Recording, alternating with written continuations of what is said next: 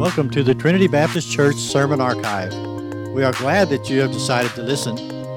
We hope each and every sermon will exalt God, strengthen God's people, and lead the lost to a saving faith in Jesus Christ. If you have any questions, please reach out to us at our website at www.trinityweatherford.net under the Contact Us tab. And now, here is Pastor Skylar Spradlin opening God's Word.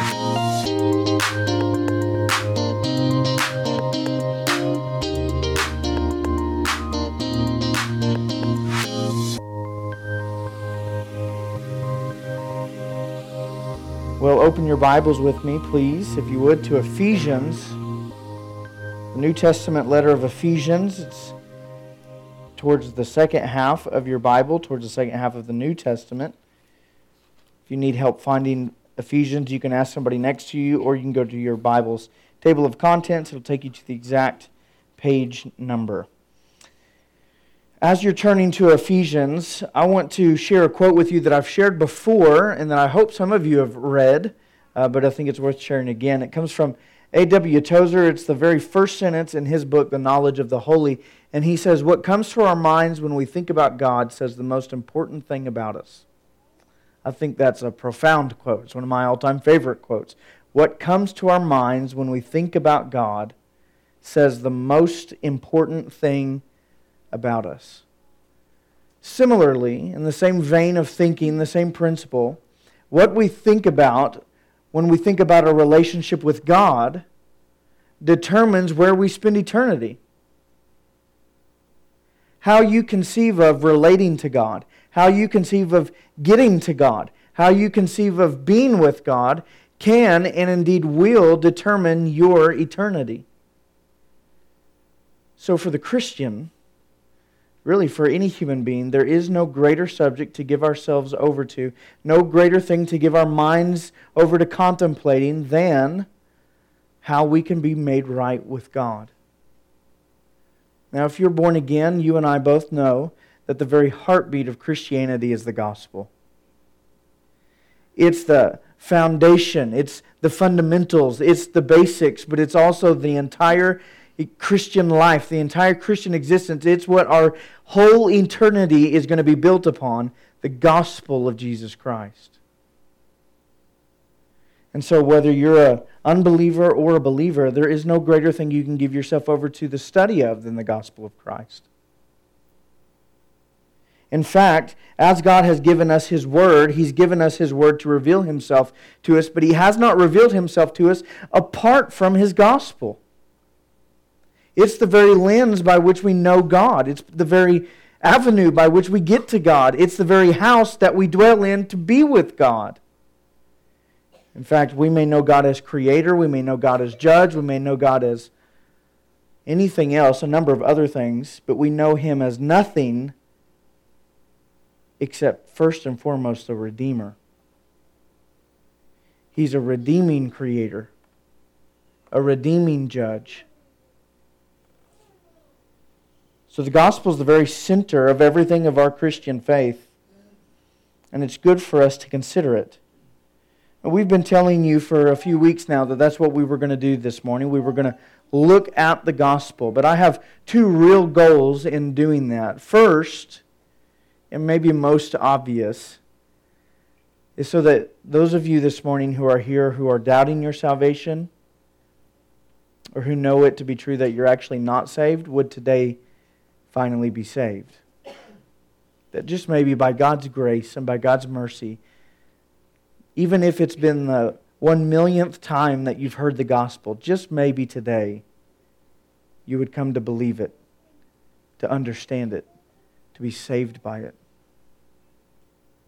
But also, my other goal is for those of us as Christians to be reinvigorated by the gospel, to reestablish our foundation, to set our feet back on solid ground, to grow in the grace of the gospel, to grow in gratitude for the gospel, to grow in the worship of God based on the gospel.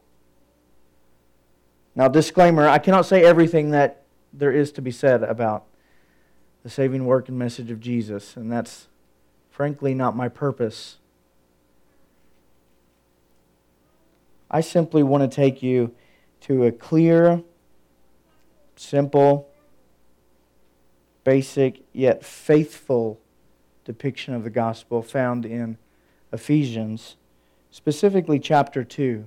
I personally don't think there can be any clearer text to summarize the whole message of the gospel than Ephesians chapter 2. So begin with me in verse 1. We'll read down to verse 10. I hope with all my heart that this passage is incredibly familiar to you. I hope that as you open your Bible, that you've got markings on the pages based out of this passage because of its importance. Writing to Ephesian believers, writing in the past tense, Paul writes in verse 1 and says, "You were dead in the trespasses and sins in which you once walked, following the course of this world, following the prince of the power of the air, the spirit that is now at work in the sons of disobedience, among whom we all once lived in the passions of our flesh, carrying out the desires of the body and the mind, and were by nature children of wrath, like the rest of mankind.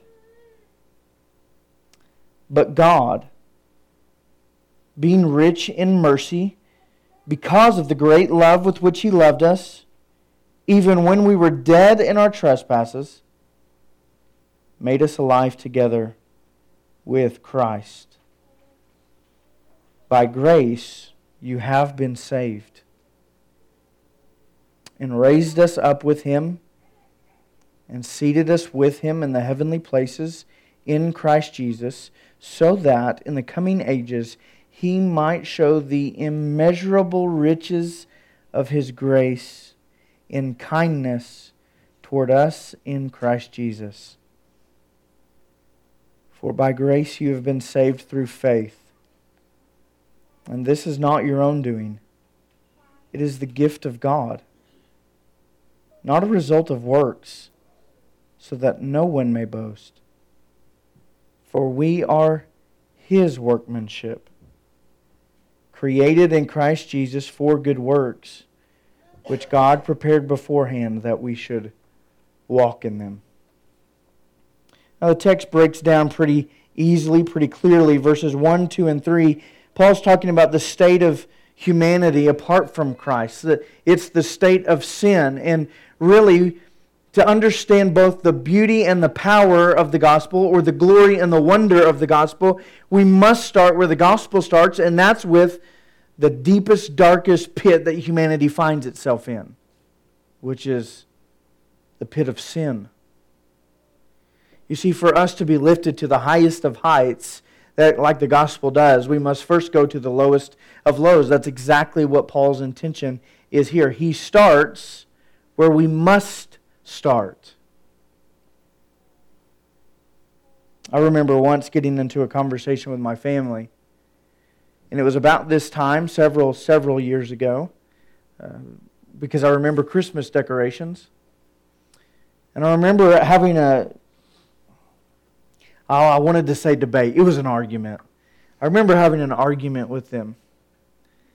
And it was me against everybody. And my whole point and premise was this: you will not understand the gospel fully until you understand the blackness of sin.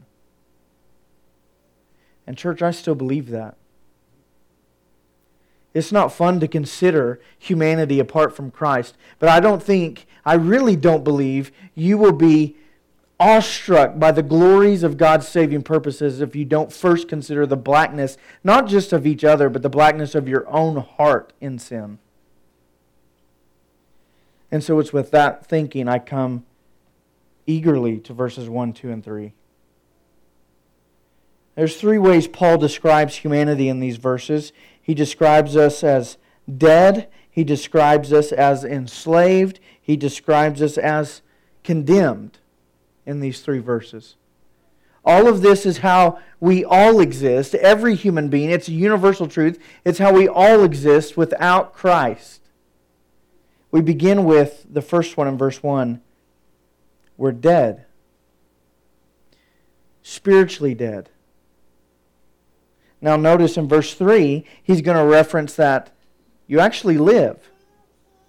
So in verse 3 you live, but in verse 1 you're dead. That's because the dead that he references in verse 1 is a spiritually dead, even if you're physically walking and talking and breathing. Inside, at the core of who you are, at your soul level, you are a corpse without Christ. There's no life in you. You're unconscious before God, unresponsive, unable to feel, unable to live, unable to move, unable to grow, unable to find any truth, any meaning, any purpose, any reality, any satisfaction whatsoever. Everything in your life is, as the preacher in Ecclesiastes says, vanity upon vanity. Nothing is satisfying. Nothing is pleasurable. Nothing lasts. You are dead. A bottomless pit. Not just broken. Not just corrupted. Not just off course. When it comes to your standing before God, if you are not found in Christ, you are as a dead corpse.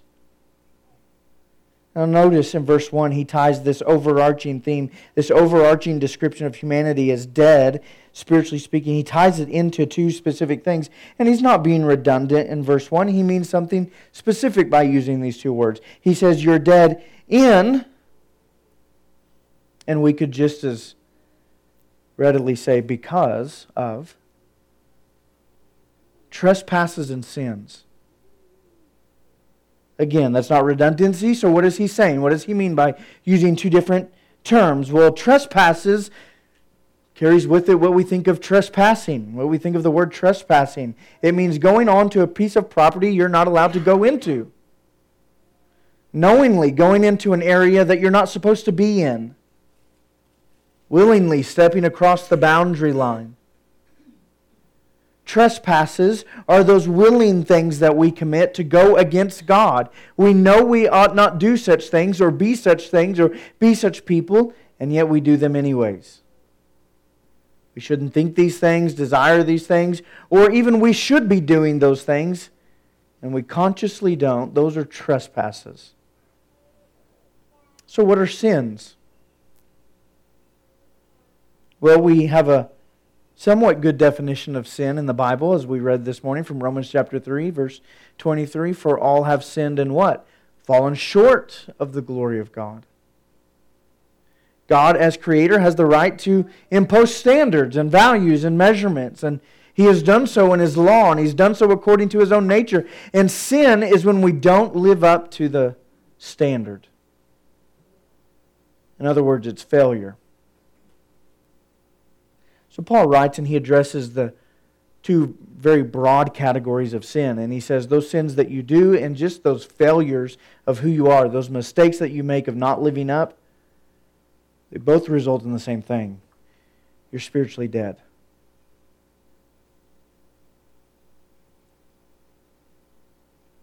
He goes on in verse 2, he says, you're not just dead, you're also enslaved. He uses a set of words here and a couple of phrases here in verse 2. He says we're following things. Apart from Christ, we follow that which we're like. And he says we're following first the course of this world. In 1 John chapter 2, verse 17, John reminds us this world is passing away. It's passing away because it's wicked. It's passing away because it's imperfect. It's passing away because it's corrupted by sin and tainted by sin and even governed by sin. And so one day God will wipe it out of creation. He'll do away with it and start over. This world is passing away. But those of us, those of you who are without Christ, you're doing that which you only can do, and you're following the course of this world. I think that means two things. I think that means you're also going to pass away just like this world. God will also wipe you out. But not in an annihilation sort of sense. It's not as if you'll seek to exist. More as in conquering victory. Your fate will be just like the world's. You will not endure. But in another sense, I think following the course of this world means you're governed and controlled by the standards and values of this world, which, remind you, are passing away because they're wicked. I think in our day we can clearly see this principle played out by experience. Most people I encounter, most people I watch that are unbelievers, they think they're making their own decisions. They think they're following their own destination. They think they're being unique because they're being authentic. They think they're one in a million. And in some sense they are, but in another real sense, in the way that they see the world, the way that they think, and the decisions that they make, the choices that they make, the way that they live their life, they're just like everybody else. Taking their cue from the world. Influenced by wickedness.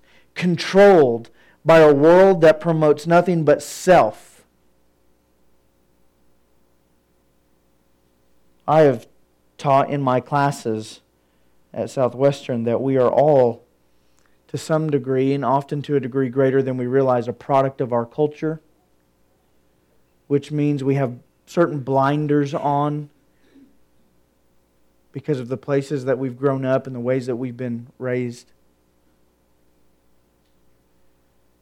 If you're an unbeliever without Christ, you're a product of the world entirely.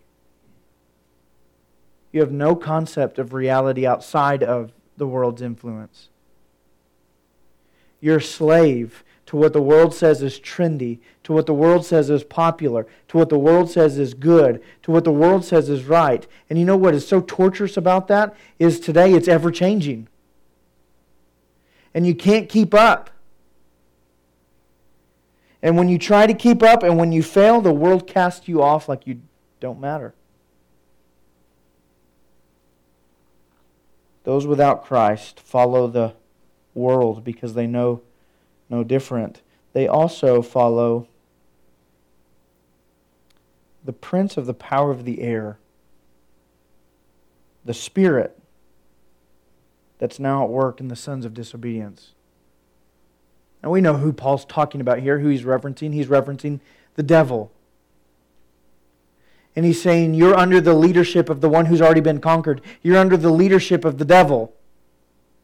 You're following one that cannot win. You're following one that hates you. You're following one that's cruel and evil and wicked and despises you, regardless of the lies he peddles your way. We don't know exactly what Paul means when he references the devil as the prince of the power of the air. There's some debate. I think there's two interpretations that are most plausible. One takes the reference of the air, the prince of the power of the air, to refer to spiritual things, as we'll find, as you would find later in this letter in chapter 6. He's the ruler of the spiritual realm and principalities and things of that nature. And they'll take the reference in the end of verse 2, sons of disobedience, to refer to demonic spirits. He's leading these principalities, these demonic spirits, and you're following in their footsteps. Others might say, when Paul references that he's the prince of the power of the air, he's almost sarcastically saying he's got lordship over nothing. He's Lord of the air. He's Prince of the air. There's no sustenance, no material, no enduring. The sons of disobedience are all of mankind. And he's leading them in his kingdom of air as an army against God in disobedience. Wherever you land, the point is still the same. Those without Christ cannot help but to follow the influence and leading of the enemy. What a harsh thing to say, right? There may be some sitting there thinking, well, I don't follow the devil. I don't worship Satan. I don't spend my time thinking about how to be evil and doing wicked things. After all, I'm not a murderer. I don't rob banks. I don't cheat on my taxes. I try to obey the law and this, that, and the other. I don't steal. I don't lie. You're missing the point. The Bible permits no neutrality. You either follow Christ or you belong to the devil.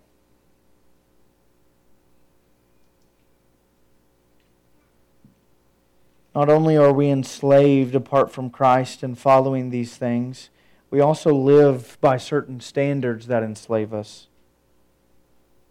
Verse 3, we're told we live in the passions of our flesh. The flesh is the biblical reference to the sinful nature of a person, the sinful impulses of a person. And passions are often used in the Bible to refer to things like lust, self-centeredness, selfish, prideful ambition.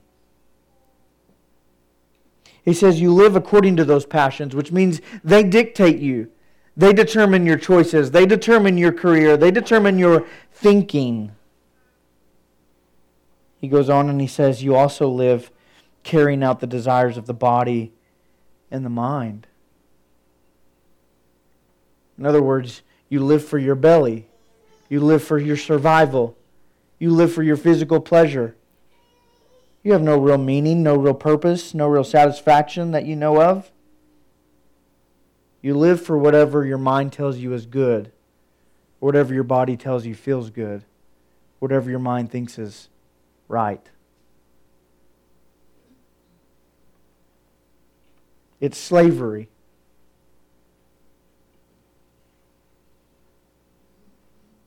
It's living as if you have nothing more than animal instinct.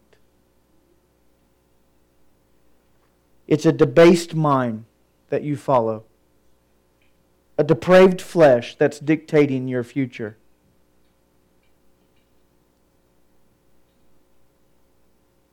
Well, thirdly here, he says, people apart from Christ are also condemned. He calls them in the end of verse 3, children of wrath. And he says specifically, you're children of wrath by nature. What is wrath? John Stott describes wrath as God's constant hostility toward evil. And one again might say, I'm not evil. To which I would reply yet again, there is no neutrality in the Bible. You're either found righteous in Christ or evil in your flesh. And God dispenses wrath not at a whim, not out of emotion, not without reason. God dispenses His wrath incredibly predictably every time upon evil. Now notice here, He also says you're children of wrath, which means your sins that result in your enslavement and you being dead earn the full eternal punishment of God, but they do so because you're sinful by nature. It's these truths of the gospel that offend so many people. Essentially, what this passage is saying, what Paul is saying is, you think you're free, but you're not. You're enslaved. You think you're thriving, but you're not. You're dead. And you think you're good, but you're not. You're a child of wrath. And you are so based out of your nature, the very deepest, most inward part of who you are, at the very core of your soul. You're not just prone to sin at the core of your soul. You're corrupted by sin.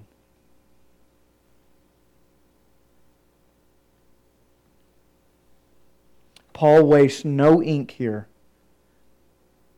in plunging our minds and our hearts to the reality of the depth of our wickedness. We are dead, enslaved, and condemned without Christ. And whatever future we have is only a future of condemnation. I want you to just think of, let me just flip over there. You don't have to right now, but John chapter 3, one of the most comforting passages in all of the Bible. You guys know this text. Jesus speaking to Nicodemus. He shares what has become the most famous verse in all of Scripture. Verse 16, "For God so loved the world that He gave His only Son, that whoever believes in Him should not perish but have eternal life." He goes on to say in verse 17, "For God did not send His Son into the world to condemn the world, but in order that the world might be saved through Him." Wonderful verses, comforting verses. But we stop too short. Verse 18, he goes on to say, "Whoever believes in Him is not condemned, but whoever does not believe is condemned already, because he has not believed in the name of the only Son of God." Your condemnation will be realized in the future, because the result of condemnation is wrath. But in reality, if you're not found in Christ today, you're condemned now. You're condemned already. You live under condemnation. And at any moment, God may demand your bill and call your debt past due. We toy with Christianity too often. And we entertain ourselves with the gospel too often. And we find joy in our Christian coffee mugs and our t-shirts and our bumper stickers and our slogans. We boast about our conferences and our books. Remember, Christian, this is a matter of eternal life and eternal death. And if Christ is not covering your sins with His own blood, then you are dead, enslaved, and headed towards a future of condemnation. Perhaps more often than we let it, the weight and the seriousness of man's plight without Christ ought to rest heavy on our souls and our minds from time to time.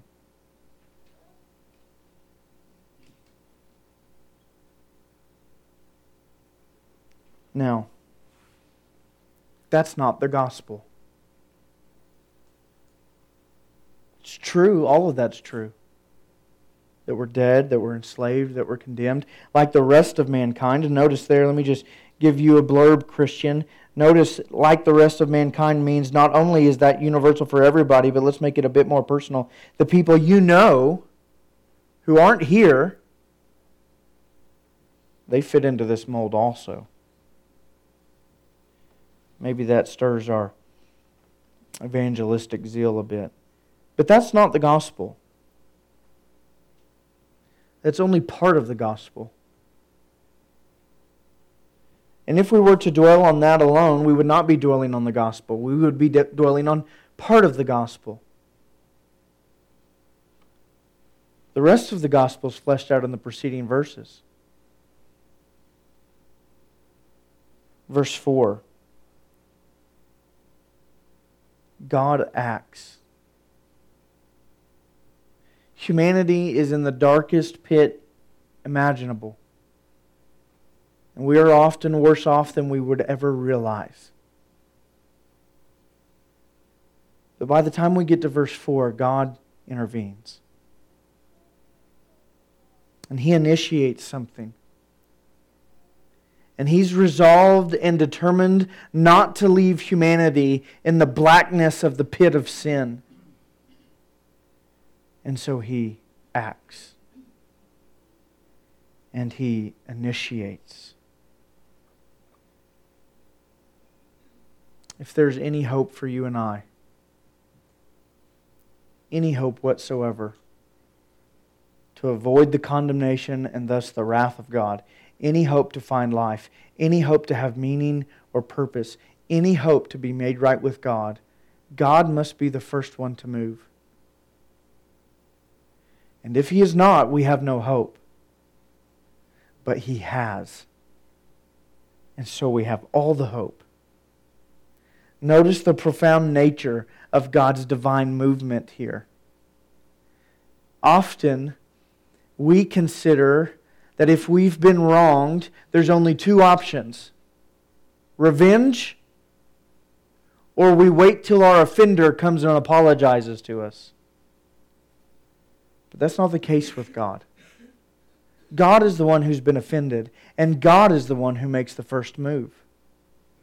The first move to redeem, the first move to restore, the first move to reconcile. He's not waiting for you. He's coming after you. Some of the most wonderful verses that encourage us in this way of thinking are found in Romans chapter 5. And I have a feeling we reference them often, but not in vain, I hope. Romans chapter 5, verse 6, while we were still weak, at the right time Christ died for the ungodly. For one will scarcely die for a righteous person, though perhaps for a good person one would dare even to die. But God shows His love for us in that while we were still sinners, Christ died for us. Do you know God came after you not because you had it together, not because you had figured it out. Christ didn't die because you had put away your pride, or your addictions, or your lust, or your gossip, or your bitterness, or your hatred. Christ didn't come for you, and God didn't reach out to you because you had covered things up really well. God tells us in His unchanging, infallible Word, He came for you when you were at your worst. Your lowest, your blackest, your most disgusting. That's where God moved towards you at. 1 John chapter 4 says this, in this the love of God was made manifest among us, that God sent His only Son into the world so that we might live through Him. In this is love, not that we have loved God, but that He loved us, and then sent His Son to be the propitiation for our sins, to be the appeasement, to satisfy the just demand of God's wrath. God acts. God initiates. God moves toward the sinner, not when the sinner cleans him or herself up, but when the sinner's at their worst, God comes in. And what does He do in Ephesians chapter 2, verse 4? He dispenses mercy out of His wealth of mercy. Now mercy, this statement makes us think of two things specifically. It makes us think, number one, of the heart of God. When God sees sinful humanity in their sinful plight without Christ, He is moved to give mercy. And He is also described here as being rich in that mercy which He gives. Sometimes it's hard to remember, but God is warm and tender towards repentant sinners, eager to give mercy. It also reminds us of the seriousness of our sin. Our sin actually does warrant punishment, doesn't it? Our sin actually does deserve wrath. As I said a few weeks ago, the punishment does fit the crime. But God has mercy. Not wishing to punish, wishing to save. Not giving us what we deserve, giving us more. So God moves in verse 4. God initiates, God acts, and He acts by dispensing mercy based out of love.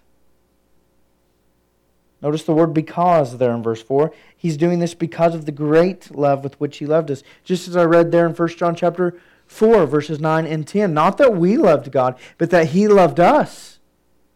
And He loved us so much by sending His only Son to us. In verse 8 of 1 John 4, I didn't read it, but John describes God there. He says God is love. It's a description of His being, of His personhood, of His nature. This is who God is. What else motivates Him to forgive? What else motivates Him to pardon?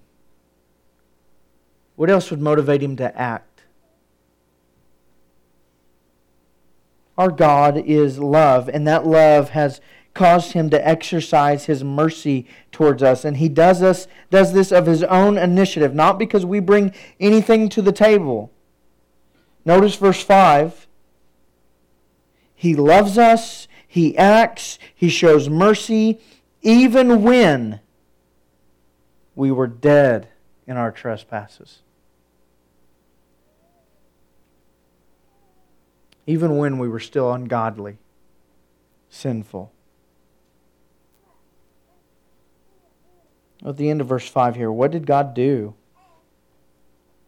He acted, and He dispensed that mercy based out of a great love, even a love that's not dependent upon our ability or our offerings or our reputation or anything else. But to what goal, to what end? Well, Paul tells us in verse 5, to make us alive together with Christ. Notice the complete opposite from where we started. We who are dead in our sins by nature are made alive with Christ by grace. God breathes into your soul eternal life, causes you to be born, gives you meaning and purpose and feeling and joy and pleasure and hope. He removes the veil off of your heart to believe. He unnumbs your mind so that you understand. He pulls off the scales from your eyes so that you can finally see and live according to reality. He made us alive. Since this is such a direct contrast to verse 1, we can broaden this out. We were dead, now we're alive. We were dead because of our sins. Then what makes us alive? It's the reversal of our sins, the reversal of the consequence of our sins, the removal of our guilt. How does God remove our guilt? Paul tells us in verse 5, by grace. But not just declarative grace. Grace secured through divine justice acting upon the death of Christ. 1 Corinthians chapter 5, verse 21, we're told, God made Him to be sin, who knew no sin, so that in Him we might become the righteousness of God. See, Jesus took upon Himself at His cross, at the crucifixion, every last punishment and penalty for our sins, so that He could pay the price for us. And then He resurrected from the dead so that He could conquer death and sin and have life, and so that anybody bound to Him in faith would also have life. I want you to consider with me Colossians chapter 2. Verse 13 and 14. It's almost the same language verbatim. To the Colossian Christians, Paul writes, you who were dead in your trespasses and the uncircumcision of your flesh, God made alive together with Him, Christ, having forgiven us all our trespasses. Verse 14. This is how He did it, by canceling the record of debt that stood against us with its legal demands. This debt He set aside, nailing it to the cross. Your debt, my debt, your penalty, my penalty, paid in full when Christ died on the cross. And Christ dies on the cross because God is full of great love, even for sinners who have nothing to offer to Him. And He desires to dispense great mercy upon those who are enslaved to sin, condemned by their nature, and dead in their trespasses. God acts, and He acts through Christ. And this act of salvation in Christ is purely of grace, which means no amount of your good efforts, no amount of your work could bridge the gap between you and God that's been made by your sin. The smallest of sins separates humanity from God for all eternity. And not 1 ounce of religious works, religious deeds, good works could ever bridge that gap. Only grace. Let me speed up through verses 6 and 7 here. Part of the gospel is also understanding the end goal of the gospel. And the end goal of the gospel is that there's a future. We find this futuristic language in verses 6 and 7. And Paul says that God has not only made us alive, and then he interjects, by grace you have been saved, but He's also, he picks back up in verse 6, He's also raised us up with Him. Which means one of the benefits of being made alive with Christ is that death no longer rules over us. Yes, we face it. We have friends and family that go through it. And if the Lord tarries one day, we will go through it. But the Christian knows death has no final say. And in some strange paradox, it's actually embraced. Because it becomes a door to paradise. That's all because in verse 6, God raises us up with Christ. That's resurrection language. And then He also seats us with Him. That's kind of a throne room language. We often read of God being seated upon His throne, or Christ seated at the right hand of God. And then we have this allusion here in verse 6 to us being seated with Him. It tells of a future glory. It tells of a future victory. It tells of a future home in heaven right in the presence of Christ. Which, by the way, I'm forced here, constrained here to interject. That's what makes heaven heaven. The glorious presence of Christ. Not the absence of work or the absence of disease or the absence of pain or the absence of who else or whatever else, though those things may still be benefits. What makes the glories of heaven so glorious and so desirable is the presence of Jesus. Well, that's part of the future of the gospel, being seated in the heavenly places in Christ. And here's the other aspect, the third aspect of the future of the gospel, verse 7. So we have first, that we'll be raised up with Him. Second, that we'll be with Him, seated with Him. And third, so that in the coming ages He might show the immeasurable riches of His grace and kindness toward us in Christ Jesus. I would summarize that by saying, He continues for all eternity to lavish His goodness on us. What's the benefit of the gospel? What's the benefit of giving up your life to be saved? It's having life, being with Christ, and enjoying the good grace of God forever. Now, the main and most important question, verse 8 and 9 and 10. How do we gain this salvation? How do you and I get it? That is one of the most pressing questions that's always been before humanity. And the reason is because there's all kinds of wrong answers out there.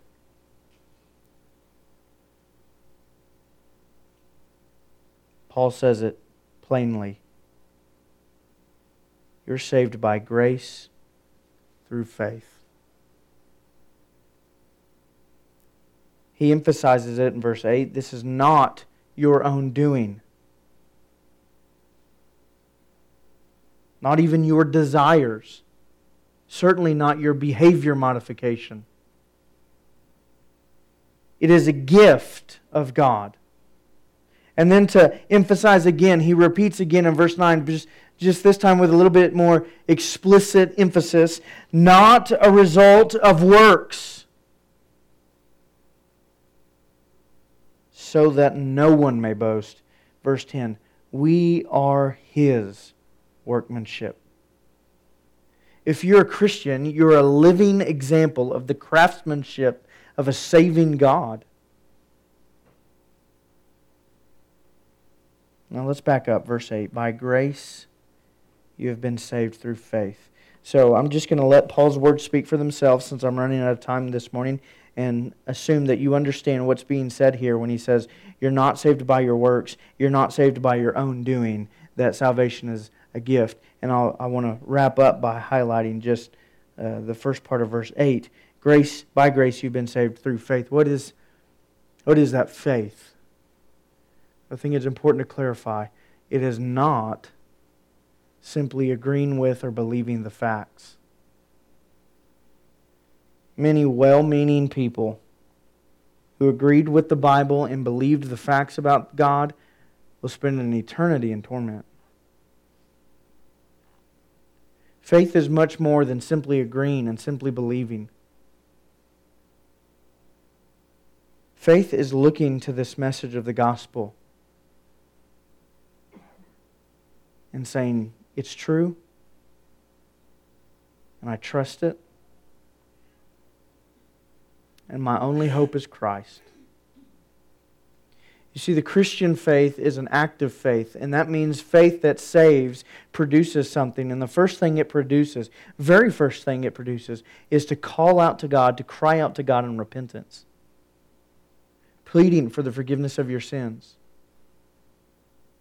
And then, for the rest of your Christian life, it lives on, holding on to this promise, that God will keep the promise of Acts 2, that those who call upon the name of the Lord will be saved. And so to call upon the name of the Lord is to say, yes, I am dead in my sin, enslaved in my sin, condemned in my sin. I have no hope, no ability. I must leave that life behind and put all my trust in God's promise. You see, faith is believing not just facts, but believing the person. It's believing God when He says, if you call, I'll save. And so what do? You call, and you keep believing, and you live in that belief. That's faith, church. How do you gain this salvation? First, not by your own doing. Second, by crying out to God in faith that He'll keep His promise and show you grace. This, if you're an unbeliever, is what you need to do today. I'm not inviting you to be saved. I'm imploring you to be saved. Lay aside pride with me. Lay aside reputation with me. And come confess with me that we need a Savior. And be saved today. And Christian, don't we serve and belong to an awesome God?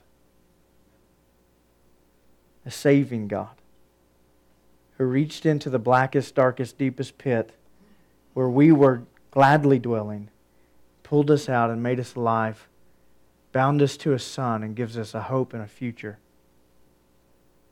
This God is worthy of all of our devotion. This God is worthy of all of our sacrifices. And specifically right now, immediately today, this God is worthy of all of our praise and worship, isn't He? I want to give you just a moment here to pray to the Lord, to ask Him, His Spirit, to help you know how to respond. Maybe today you do need to be saved. And I trust that if that's true, God will convict you of that.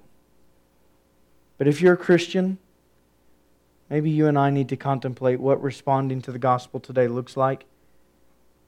How is God stirring up our affections for Him? How is God strengthening and increasing our faith in Him and our joy in Him? What does a devoted life to Him based out of the gospel look like? Would you take just a few short seconds here? Ask the Lord how to respond. And then the band will come and lead us.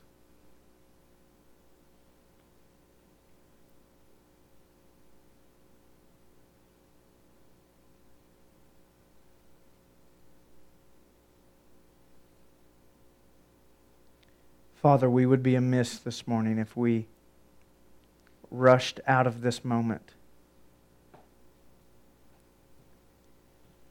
If we contemplated the truth of our condition without you, Christ, and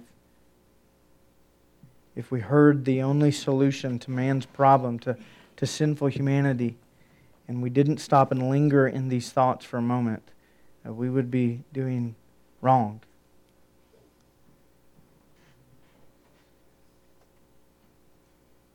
It is our prayer this morning that you would save the lost. If they're here this morning, they would come confessing their need for you as Savior. If they're watching online, they would contact us confessing their need for a Savior.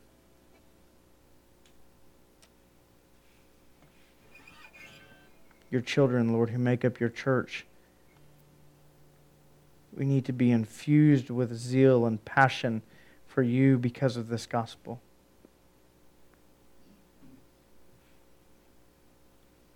Let us not rush away from it because it's familiar. Let us not rush away from it because we have other things to do. Let us not rush away from it because we're uncomfortable with it. But Lord, make us face reality. And we ask that you would save our souls. In Jesus' name we pray. Amen.